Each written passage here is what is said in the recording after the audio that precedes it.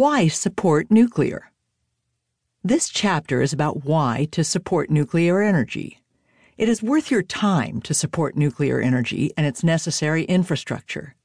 This chapter will attempt to explain why you should do so. If you are reading this book, I can make the moderate assumption that you are in favor of nuclear energy, at least to some extent. This chapter is about why to publicly support nuclear power. Hopefully you already understand many of the advantages of nuclear power compared to fossil and renewable energy. My book contains 5 short white paper documents on why I support nuclear power. You can also find excellent information on nuclear power in Power to Save the World by Gwyneth Cravens, Terrestrial Energy by William Tucker, and the ebook Green Jacked by Jeff Russell. This chapter is not about nuclear power per se. Instead, it describes why it is worth your time to work in favor of your favorite nuclear facility. It is about why it is important to actively support continued operation of your local nuclear plant or nuclear research facility or fuel fabrication factory. Here are the 3 main reasons to be an active supporter. 1. Show up to help others show up. There are many groups organized to protest about and attempt to stop nuclear energy from being used. These groups are old, well-organized, and well-funded. They often have leaders who have taken master's degrees or 1-year courses in activism organization. Yes, I was also surprised such things exist. These groups are very effective in taking over the public discourse. Soon it appears that everybody hates nuclear energy. At that point, anyone who likes it is afraid to say so. When you show up to defend nuclear energy, it encourages others to realize they are not alone.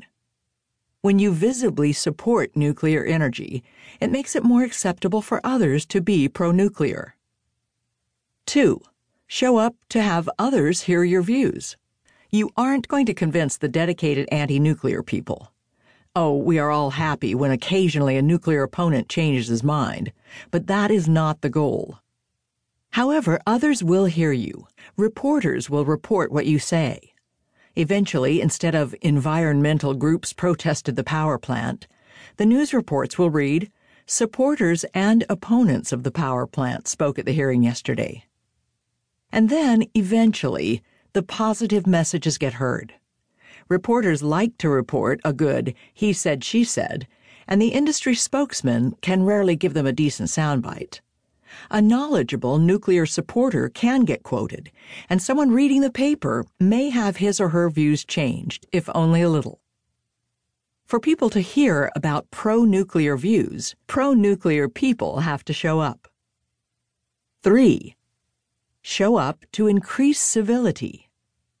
In some public meetings I have attended, nuclear supporters were bullied and even physically intimidated. This only happens when the nuclear opponents outnumber nuclear supporters by about 2 to 1. When the numbers are more even, the meeting is more civil. Many meetings are like a grammar school playground. For increased civility, supporters need to be there. And, frankly, be visible. I suggest having some sort of insignia that makes you visible. Green T-shirts have been used in California. Large pro-nuclear buttons have been used in Vermont. Bullying techniques don't work as well when there are 2 good-sized groups of people in a meeting. More about this in the chapters on meetings. The only defense against lies, fear-mongering, and street theater is truth, honesty, and being there. Do it. Action item. Get on a list. Contact your local facility and ask if they keep an email list to keep interested persons informed about upcoming hearings that concern the plant. They probably do. Ask to be on it. To do this, you will ask for the plant's public relations or public outreach person.